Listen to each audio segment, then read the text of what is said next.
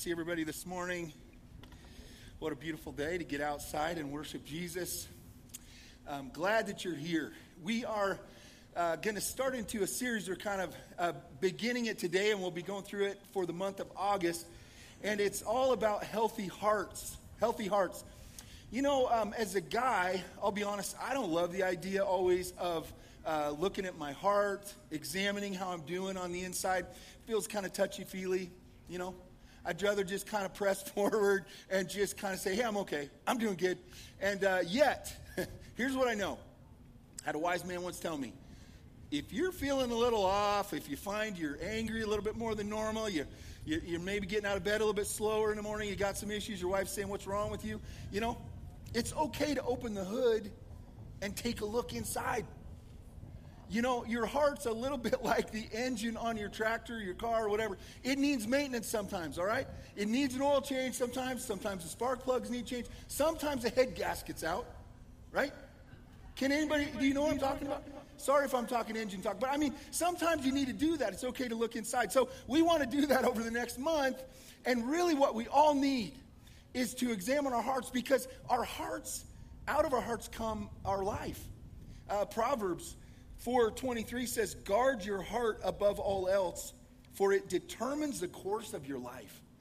Do you know the condition of your heart ends up affecting the relationships that matter to you most?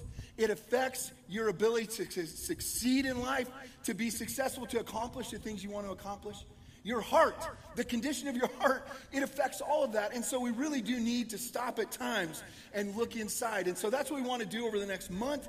And of course, today, as we go through this service, I'm going to share a little bit out of Psalms chapter 6 and just some issues related to the heart and try to get us thinking that direction. See in Scripture that this is so important for us. And then we're going to have a testimony of somebody that's experienced healing by doing that, by engaging Jesus related to the heart. And then Pastor Luke will kind of wrap things up for us and close us out. And then we've got a baptism this morning, and we'll take communion together. So excited to be here together. My question for you this morning is your heart healthy? Is your heart healthy? How are you feeling? How you doing? You know, in men, an indication, well, in all of us, but especially men, indication something's not right inside is that anger that comes out real quick. Sometimes you react in anger and say, why did I do that? It's just a little symptom. It's like if the light goes on in one of your tires is low. You know what I mean? It's an indicator, right? Something's wrong. I need to take a look at it. In the Psalms, and actually in the ancient church, the very early church, in the first 150 years, before they had the scriptures, they had the Old Testament, but they didn't have the New Testament yet. And so one of the things they would do is they would memorize portions of scripture, and they would assign portions of scripture to certain things. And one of the things we see in the early church is what are called the penitential psalms. And so the book of Psalm is a collection of poems and songs and writings from ancient times. A lot of them were put together, written by David, who was the second king of Israel, and who was a poet and a musician. And so he wrote many of them, but it's a collection of works meant to speak to the heart and to guide us in a lot of ways through life. And so there's 7 of these psalm writings that go into what's called the penitential psalms. And the first one is Psalm chapter 6, which we're going to look at this morning. And then Psalm 51 is maybe the most famous because that comes after David has sinned with Bathsheba, killed her husband Uriah, and he's been confronted by the prophet of God on this sin, and he comes to a repentance on it, and he just pours his heart out before God in Psalm 51. And so that's a famous one, but each one of these 7 psalms guide us in a process of restoration with God, confession and repentance and restoration with God in issues related to our heart. And so when we find ourselves sad, when we find ourselves struggling, oftentimes heart issues are at the core. The Bible and God speak so much to our hearts because they matter so much. Everything in life comes from our heart. And so Psalm 6 goes this way. Starts off with this. David says, "O Lord, don't rebuke me in your anger or discipline me in your rage. There's been sin committed here. And David has committed sin, and he's in a sense, he's fearful, right, of God and his punishment. He knows that he's done wrong. He has that conviction, and he has that sense inside that he is wrong and has done wrong, and that God might punish him. That's nothing important. And so he says, God, don't rebuke me in your anger. He goes on to say, why? In verse 2, he says, have compassion on me, Lord, for I am weak. I'm weak. Heal me, Lord, for my bones are in agony. I am sick at heart. David says, God, I can't handle a harsh rebuke right now. I'm hurting, I'm weak, I'm struggling. We have a ministry at our church called Celebrate Recovery. It meets on Wednesday nights, and a lot of times what we discover in Celebrate Recovery is that perhaps at times we have addiction issues, or we have issues with habits that we picked up that aren't good. But so often those begin or start in our lives because of a hurt, because of something we've encountered. Somebody's wronged us. We've been damaged or wronged by a person, or we've committed sin, and it's put us in a relationship with, or a place in our lives internally where we're hurting and we're exhausted, we're hurt, we're defeated. David expresses that emotion. God, I can't handle a harsh rebuke right now. Please be gentle with me, right? I'm sick at heart. I'm hurting. He goes on to say, how long, O Lord, until you restore me? You know, sin always separates us from God. It breaks down the relationship we have with God. Makes us question if we really belong to God. And yet we all struggle with sin, and we are going to do so regularly throughout our lives. And so coming to that place of recognition and being willing to address it, what we really want is restoration. And David says, God, return. I need you in my life again. He says, save me because of your unfailing love. God, I throw myself at your mercy, David says. Your love is what I need to restore me. I need your forgiveness. I need your healing. He goes on to express what we sometimes feel. He says, for the dead do not remember you. Who can praise you from the grave? He's like, God, if I die, if you let me go on here, I'm going to die. And I can't praise you if I'm dead. I can't lift you up. I can't acknowledge you. So save my life. Verse 6, I am worn out from sobbing. All night I flood my bed with weeping, drenching it with tears. That expression of emotion, it's beyond what he can handle, beyond what his mind can comprehend. Just that unloading of overwhelming emotion that sometimes we feel when we're hurting, when we're broken. Verse 7, he says, my vision is blurred by grief. I can't see.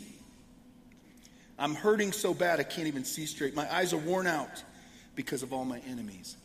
Physically, he's feeling symptoms, right, of the anguish, of the fear, of the anxiety that's going on inside of him. Next, he speaks to perhaps some of the cause of his anguish. In verse 8, he says, go away, all you who are evil, for the Lord has heard my weeping. The Lord has heard my plea. The Lord will answer my prayer. May all my enemies be discarded and terrified. May they suddenly turn back in shame. When we find ourselves in a place where we've sinned, we've walked away from God, we've walked into a behavior, a pattern that we know is wrong, we begin to feel what David's feeling. And at times we'll get to that place where everything seems lost. It's possible for us to walk into that place where we're so disoriented, where the life that we had and the life that we want seems distant and impossible to recover. I was listening to a radio show this week. I think it was actually online, but it was like a podcast, and there was a pastor there interviewing a young man who had called in. And the young man was telling him of his situation. He was in despair. He was discouraged. He was lost. He said, my life is ruined. And the pastor said, what's the problem? What's happened? And he said, well, I was married. About a year ago, I was married, and everything was fine. I had a family. But he said, then slowly over time, I began to develop feelings for a coworker, this woman at work. And she connected with me. She was there for me. A little touch, a word, a conversation where I felt something. I began to feel feelings. And then before I knew it, we committed adultery. We slept together, and then I kept this all secret, but at one point she asked me to move in with her. And so I went to my wife and told her that I was leaving. I wanted a divorce, and I was going to move in with this woman. And so he did that, and he said she had a child by another man, and we're living together. And pretty soon this father of the child moved in with us too.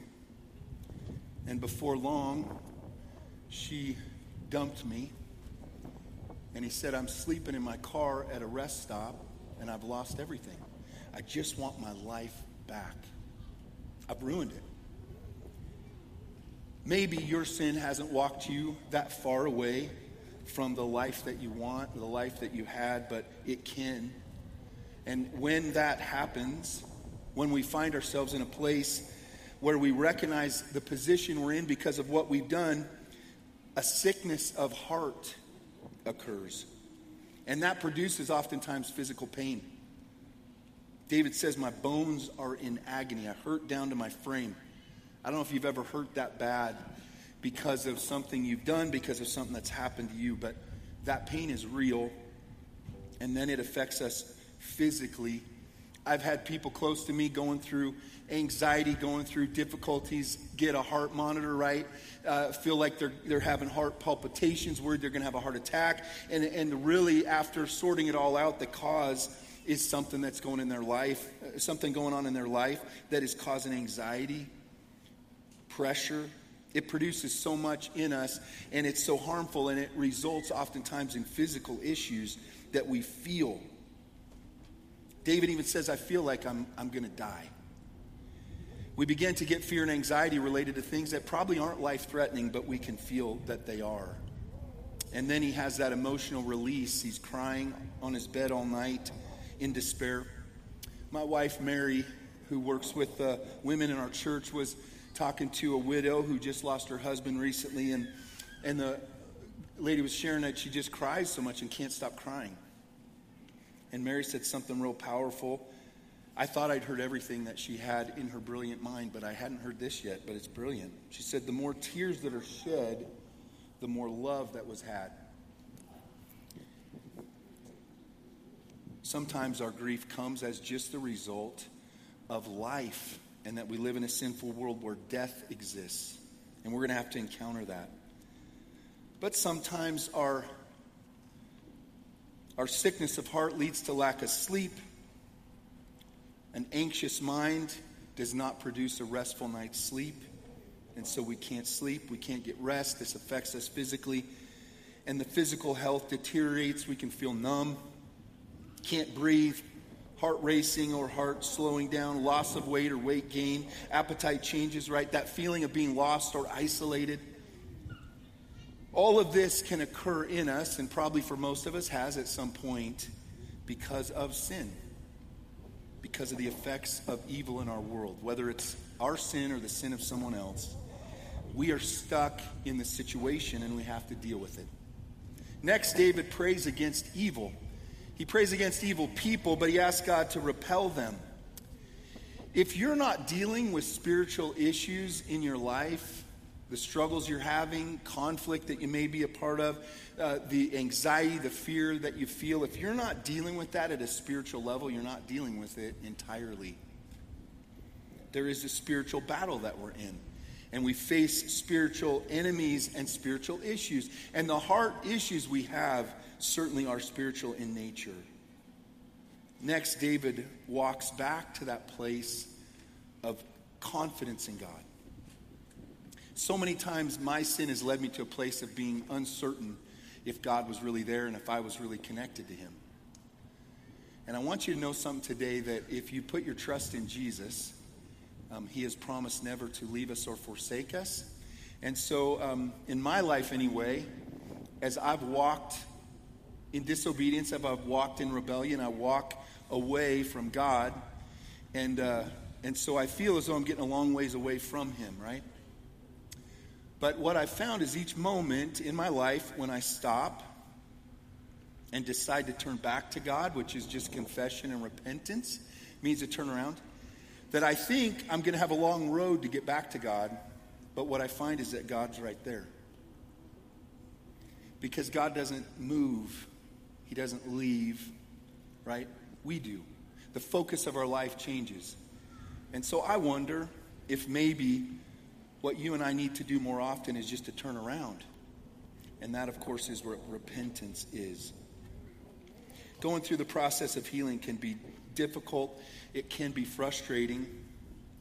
Sometimes we're not fully aware of what's caused our issues. I know when I got to college, I was a young man and I'd lived in sin in high school and lived in rebellion at times. In and out, I'd kind of repent and I'd try to live for God for times and then I wouldn't. And so I get to college and I was just challenged and called and compelled to give my life 100% to Jesus and to follow him. And I made a decision in a service and I went forward and I really gave my life to Christ in that sense of turning to him and giving 100% to him, holding nothing back. And I began to go on a journey of healing because I needed that. And so I got in God's word and he began to speak to me and the Holy Spirit would speak to me and convict me and I would walk into obedience and I would have the truth of God just constantly in my life and pouring through me. And I began to believe the truth and be able to identify the lies and leave them behind. And at times I'd have to make amends with somebody. I'd have to ask forgiveness of somebody I'd wronged. There were times that I needed to forgive somebody for something they'd done to me. But I went through this process, and as I look back on my life, I didn't know this is what was happening, but I was going through a process of healing my heart. And it took about a year. And it took longer than that, but a year to really get healing to happen to the acute pain that I was experiencing and what I had walked myself into because of my sin. This process is required for all of us to experience healing. We've got to turn to Jesus with everything. The Bible tells us, right, the greatest commandment, love God with all your heart, soul, mind, and strength. And that really is the answer to healing that we need in our hearts. Turning to God, all in, hold nothing back. Repent of our sin and begin to move towards him. And spend time with him and listen to him and let him speak to us. And when he speaks to us, respond in obedience. And that process begins to heal our hearts. I talk to people frequently, and I've worked through my own struggles with walking myself into a really bad place as a pastor. I went through a period of time where I couldn't get out of bed, and I was in extreme depression, and went through a really difficult time. And a lot of that, some of it was due to a situation that I was in, but a lot of it was due to my own sin and my pride and thinking that I could do everything and carrying the weight of the world on my shoulders. I know none of you know anything about that, but some of us have a tendency to do that at times, and it was wrong. And I walked myself right into a place of burnout and just a mess. And it took more than a year for me to get healing, to deal with the issues of my heart, to repent of my sin. But I work with people occasionally walking through this kind of thing, or with everybody that comes to Jesus, and I'm telling you, it takes time. It doesn't happen like this. It didn't happen in a moment that you got in that position, and so it's going to take time to get out of it and to move towards healing. And so I just want to encourage you that it takes time. It's frustrating. I tore an Achilles tendon years ago, 2011, and boy, it's frustrating to try to rehabilitate a part of your body that has always worked very well and all of a sudden doesn't. And it takes the same kind of attention to our hearts. We make decisions that lead us into hurt. We've got to make decisions that change our hearts and minds and get us out of that and into the right place with God. It takes time. Our 12-step at Celebrate Recovery is 9 months. Feels like a long time. Some people they get into it and they're like, I can't do this. It takes time. We have someone in our church, a couple actually, Billy and Marlo Ward, and Marlo and Billy have gone through this, and Marlo is going to come and share some of her story with you. Very powerful as to the healing that God wants to bring into your life and will bring into your life, if you'll be willing to walk that process. So Marlo, would you come and share with us what God's done in your life? With the recovery program that we have, a lot of people think that's not for me. Some people say, man, is everybody going to know about this? I don't want everybody to know. And we all face this, and what I tell everybody is when you start out, you're really concerned about that. By the time you're done, usually you're willing to get up in front of everybody and tell a lot of people what God's done in your life, and that's where Marlo's at. So Marlo, come and share with us.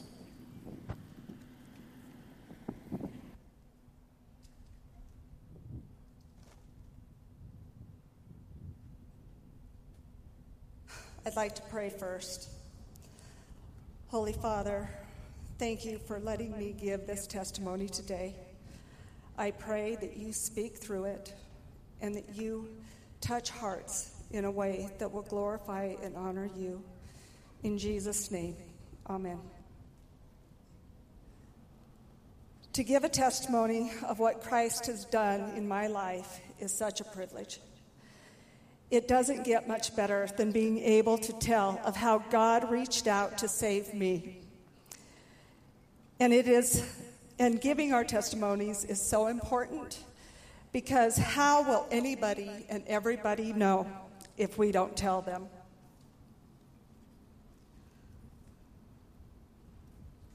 We need to show the world what an authentic Christian life looks like. As we live out our lives for Christ, we actually become a living testimony. The testimony I share today is for this season, to tell of what Christ has done in, through, and for me by leading me to Celebrate Recovery. Having known my Savior my whole life, I have multiple stories and testimonies of him saving my life, pulling me out of rebellion and faithlessness on my part, with an unending love, grace, and mercy. Celebrate Recovery gave me the healing I was desperately seeking and proved to be much more important than I could have ever realized. It was life-changing. For many years, I have regularly prayed Psalm 143:8. Let the morning bring me word of your unfailing love, for I put my trust in you. Show me the path on which I should go, for to you I lift up my soul. And I have prayed and leaned on the promise of Ezekiel 36:26. And I will give you a new heart, and I will put a new spirit in you. I will take out your stony, stubborn heart and give you a tender, responsive heart. And I will put my spirit in you so that you will follow my decrees and be careful to obey my regulations. My loving and gracious King Jesus led me to Celebrate Recovery to see these prayers answered. And almost immediately, the opposition of the enemy began, and he attempted to derail us and keep us from making it through. If ever I've seen the power of God work in my life, it has been more evidence in the last 11 months than ever before. About a month after Billy and I began, my family was blindsided by a terrorism of a horrific lie. We were shaken to the core and in a state of helplessness, the likes of which we had never known. Without the prayers for us, with us, and over us, along with the love of our brothers and sisters here, I have no idea what might have become of us. But all the time, God was working it out. Then there was the constant snowstorms, nearly every Wednesday night. So bad that a couple of meetings had to be canceled, or Billy and I started out only to have to turn back home because the roads were so treacherous. But all of the time, God was working it out. Then there was the night of the storm that came during Celebrate Recovery, and on the way home, my car went into a slide on the slush and ice. We went over the embankment, rolled, and totaled the car. We walked away with minor bumps and bruises, and all of the time, God was working it out. In February, I ended up in the ER and was later diagnosed with AFib. I'm currently being treated, and God is still working it out. When I started Celebrate Recovery, I had no idea what codependency was, or that much of the problems I had in my marriage and other relationships were caused by my trying to control people and situations. I was trying to force people in the right direction, fix their mistakes, or rescue them from what I perceived as their flaws.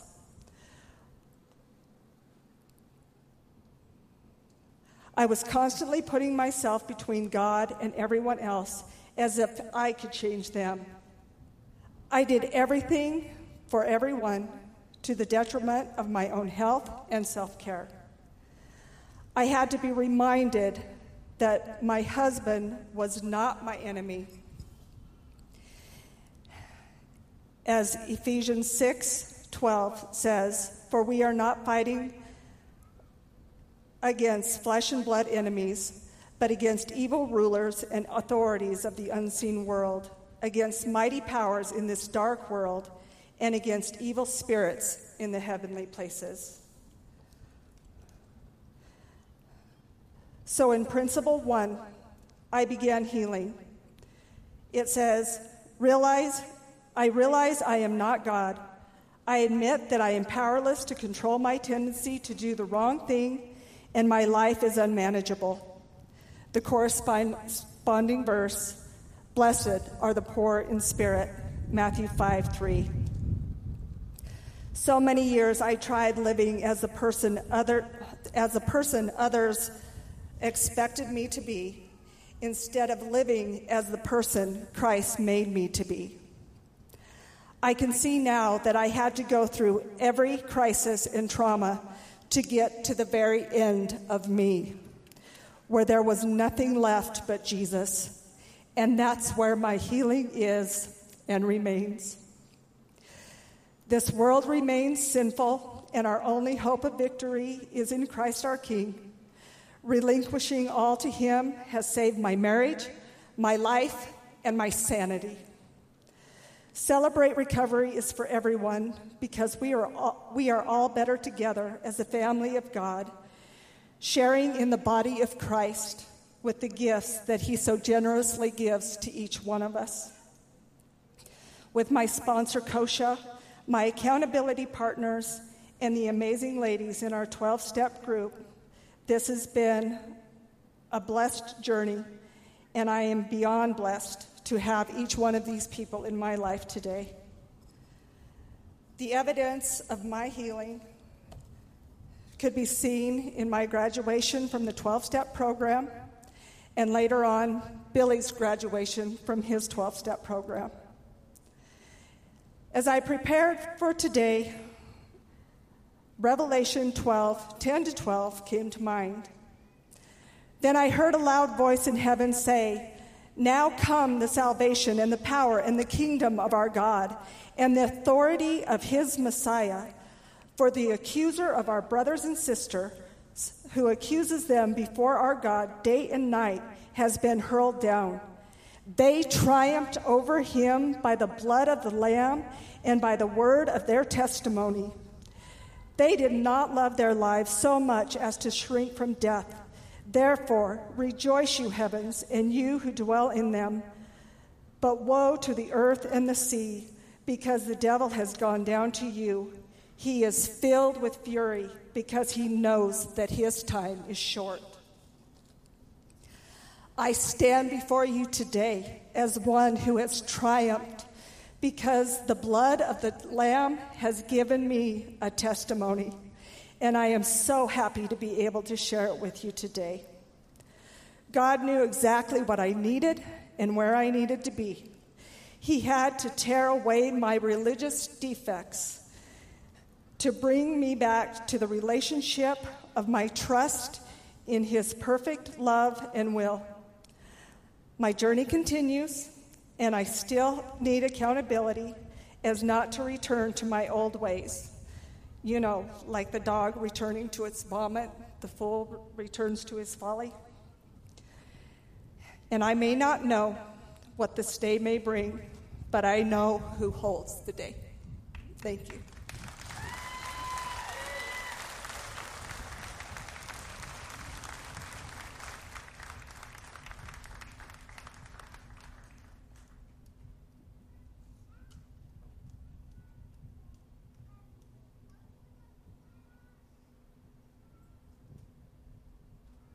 There's a lot of powerful truth I think has been shared about the importance of healing and the importance of really taking steps towards that. So I just want to pray for us real quick as we wrap up our service and dive into the gospel and how that does impact the healing that we need. So Father God, I just thank you for your faithfulness, God. I thank you for what's been shared by Pastor John and what's been shared by Marlo, God, and just the evidence of our need for you, Lord. So I just pray that as we partake in communion and baptism, Lord, and close in your gospel, Father, that we could have a true, honest heart, Lord. Reflect in our own mind, our own heart, Lord, in the ways that we need you and we need your healing. We ask you these things in Jesus' name. Amen. You know, this topic for me, I'm passionate about, partially because, like John, I've experienced my own times of burnout and struggle within ministry. But really more importantly, I think for me, is that healthy hearts just don't matter for this life, but healthy hearts matter for eternal life. That there's a scripture that says every man will stand before the judgment seat of Christ and give account for the deeds that he has done in the body. He's not just talking about non-believers, but he's also talking about the believer. That our soul is saved by the grace of God, but we will still be held accountable for how we stewarded the gift of salvation and the gifts that he's given us and the love of Christ that he's displayed on the cross. And a lot of times our hearts is evidence of how deeply we're actually receiving that gift. How much does the blood of Christ and the sacrifice of Christ really mean in our lives? We're going to be offering a time to respond after our service today. We have one baptism, but we brought extra shorts and some T-shirts and some towels. So if anyone here has not received the gospel and God so moves you today, I would just ask during the closing, during communion and worship, I'll be underneath the stage and would love to talk to you if you feel like God is stirring on your heart to make a decision. See, the truth is, each one of us here is an eternal being. We're going to live forever. Not one person you ever meet is just going to live for this life, but every single person is going to spend eternity somewhere. That eternity could be in heaven, in the presence of God, in paradise, worshiping and serving him forever. Or that eternity could be in hell, in complete separation from God, away from his love, away from his presence, and away from his purpose for our lives. And the tough thing for us is we've talked a lot today of how we're incapable really of serving God, that our sinful nature gets a hold of our heart. And when we want to serve God, a lot of times we don't feel as if we even can, that the power of sin can be very strong. And the Bible tells us the standard of heaven is perfect. That the standard of heaven isn't good. The standard of heaven isn't trying our best. That standard of heaven isn't getting discipled or going to celebrate recovery or coming to church. But the standard of heaven is perfection. And the reason that is true, because if an imperfect person got into heaven, what would happen to heaven, right? It wouldn't be perfect anymore. That if God just let good people into heaven, pretty soon, heaven would turn out just like what we have right now. Just like earth. There would be a lot of pain, a lot of suffering, a lot of disagreements, even if people were trying their best. And so in order to be in God's presence, we have to be holy. We have to be perfect, just as he is perfect. And Jesus came to make this possible. And what I pray this morning that we could all consider is the gospel is not for the unconverted person only. Or the gospel isn't just for the new believer. But the gospel is just for the believer, period. And I know for me, when I was at my lowest, when I had been in ministry for a few years and working in street ministry and seeing God do amazing things, God brought me to a place of total brokenness where my solution wasn't a bunch of new information, but my solution was actually being brought back to the foundation of my faith. And what did I really believe was true about the gospel? What did I believe was true about my sin? What did I believe was true about my heart? And would I allow God to get to the bottom of those things? The first thing that God brought me to has been spoken on a lot this morning is the fall of man. That God created us in his likeness and image, but because we sinned, we fell, right? We use that word, but just to kind of a mental picture, we're here, we're in a relationship with God, and we fell from that purpose. And a few things happen there. One, our relationship with God is damaged, but two, our ability to perceive reality is changed. The Bible says that because of sin, we end up worshiping ourselves. We become self-worshipers rather than worshipers of God. And when we do that, we exchange the truth of God for a lie. We start to believe that a lie is good for us, and we start to believe that lie is truth. And we start to think the truth that God has given us is actually the very thing that's harming us. Very much what Marlo talked about of codependency. We think controlling other people and getting what we want is what's best for us. Instead, we lose sight of glorifying God and serving others is actually what will bring healing into our heart. And I know for me as a believer and as somebody in ministry, I was assured of my salvation before God, but why I was obeying God started to get skewed. Sometimes I was obeying God out of fear. I was obeying God out of guilt. I was obeying God over outcomes that I wanted. I was obeying God maybe out of people-pleasing or pressure from those around me. But John mentioned this. What is the greatest commandment in the Bible? To love the Lord your God with all of your heart, all of your mind, all of your soul, and all of your strength. And so I believe the greatest sin in the Scripture is not doing that. It's being self-centered, is obeying God out of false motives rather than obeying Him truly out of love. And God had to bring me back to the basics. That my biggest problem was this rebellion, even though I was serving God. And from the outside looking in, it looked good. I saw people get saved off of methamphetamine, saw people get their kids back, saw people, God release them over amazing, amazing things. But in my heart, there was still a striving and there was a performance that was hindering my relationship with God and ultimately brought me to brokenness. To really receive the gospel, the very first thing we need to do is realize our own bankruptcy. I cannot please God on my own. There's nothing I can do to impress God. There's nothing.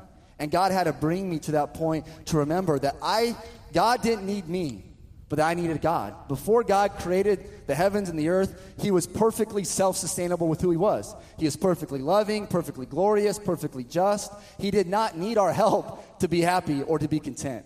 But God created us and provided this opportunity so that we could enjoy Him. And I think that a lot of times we can get in seasons where we feel like God is maybe created to serve us rather than we've been created to serve God. And the second thing that God had to bring me back to, and John mentioned this as well, is was God really with me? And how did I know that? Did God really love me? And how did I know that if that was true? One scripture that God brought me to during this time was in 1 John. And it says, and this is love. This is how we know God loves us. Not that we loved Him, but that He first loved us.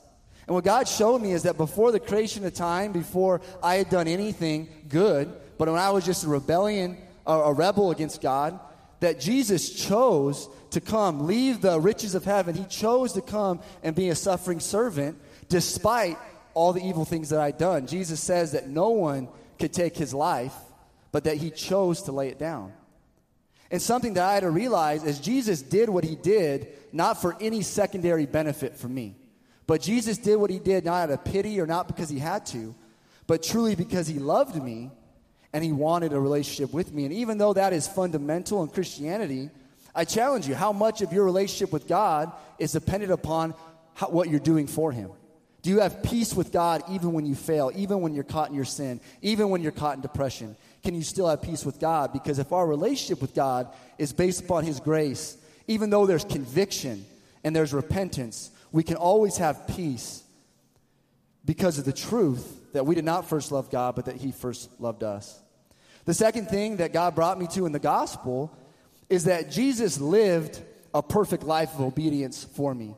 And when we look at Celebrate Recovery, and I know for me, I went through counseling. A lot of times when people go through things like that, a lot of the reasons they're there is because of the very things that Jesus went through. And what I mean by that is Jesus was rejected. And because of a rejection, that leads to a lot of hurts, habits, hang-ups, addiction.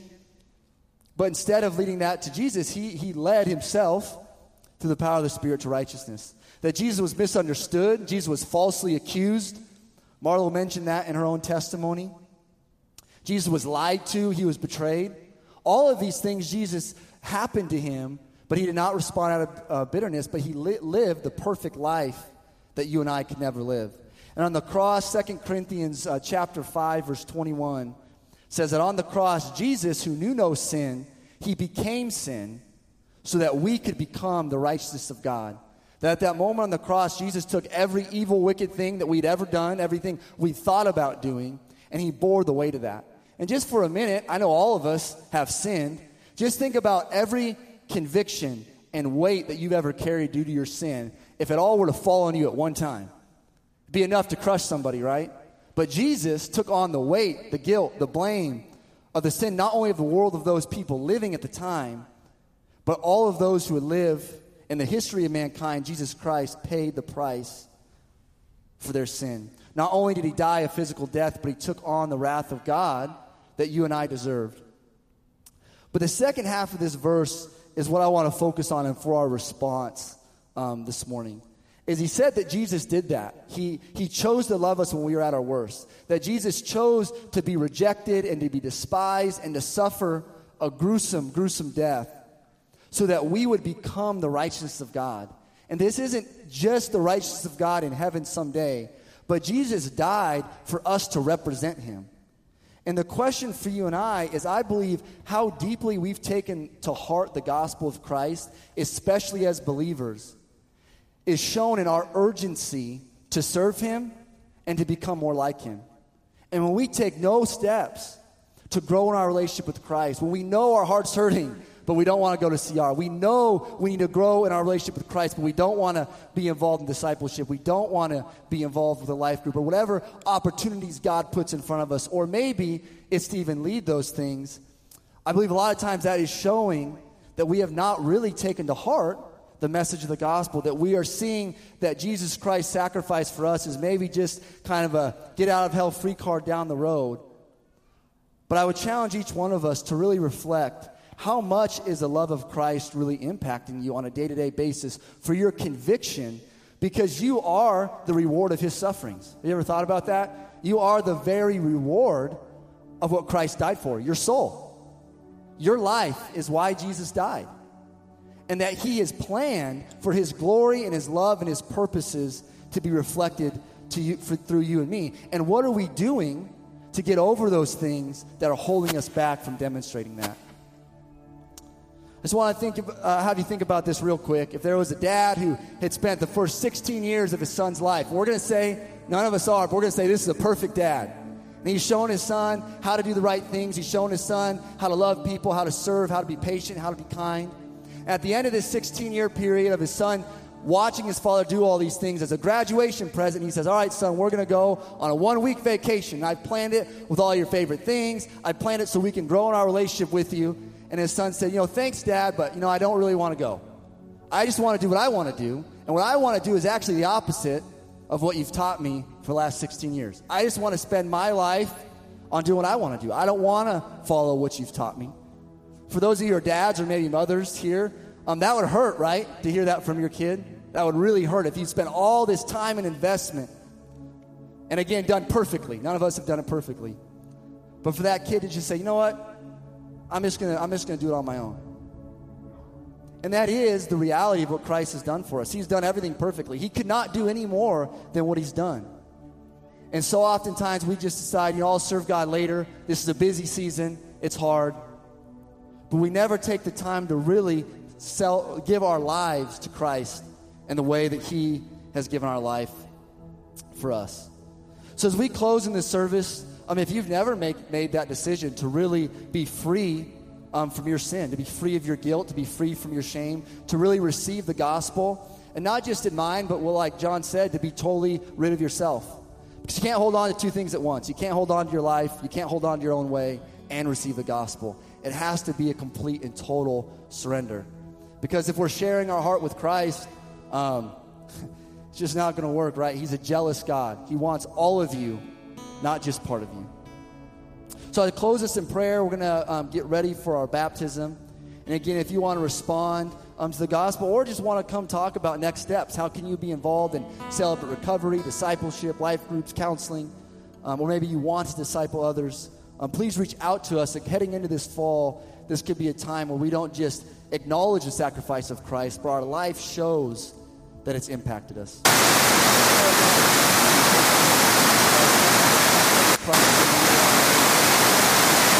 We're at our best, God, but that you chose to love us when we could offer you nothing. Lord, I pray that you bless this time of worship and communion.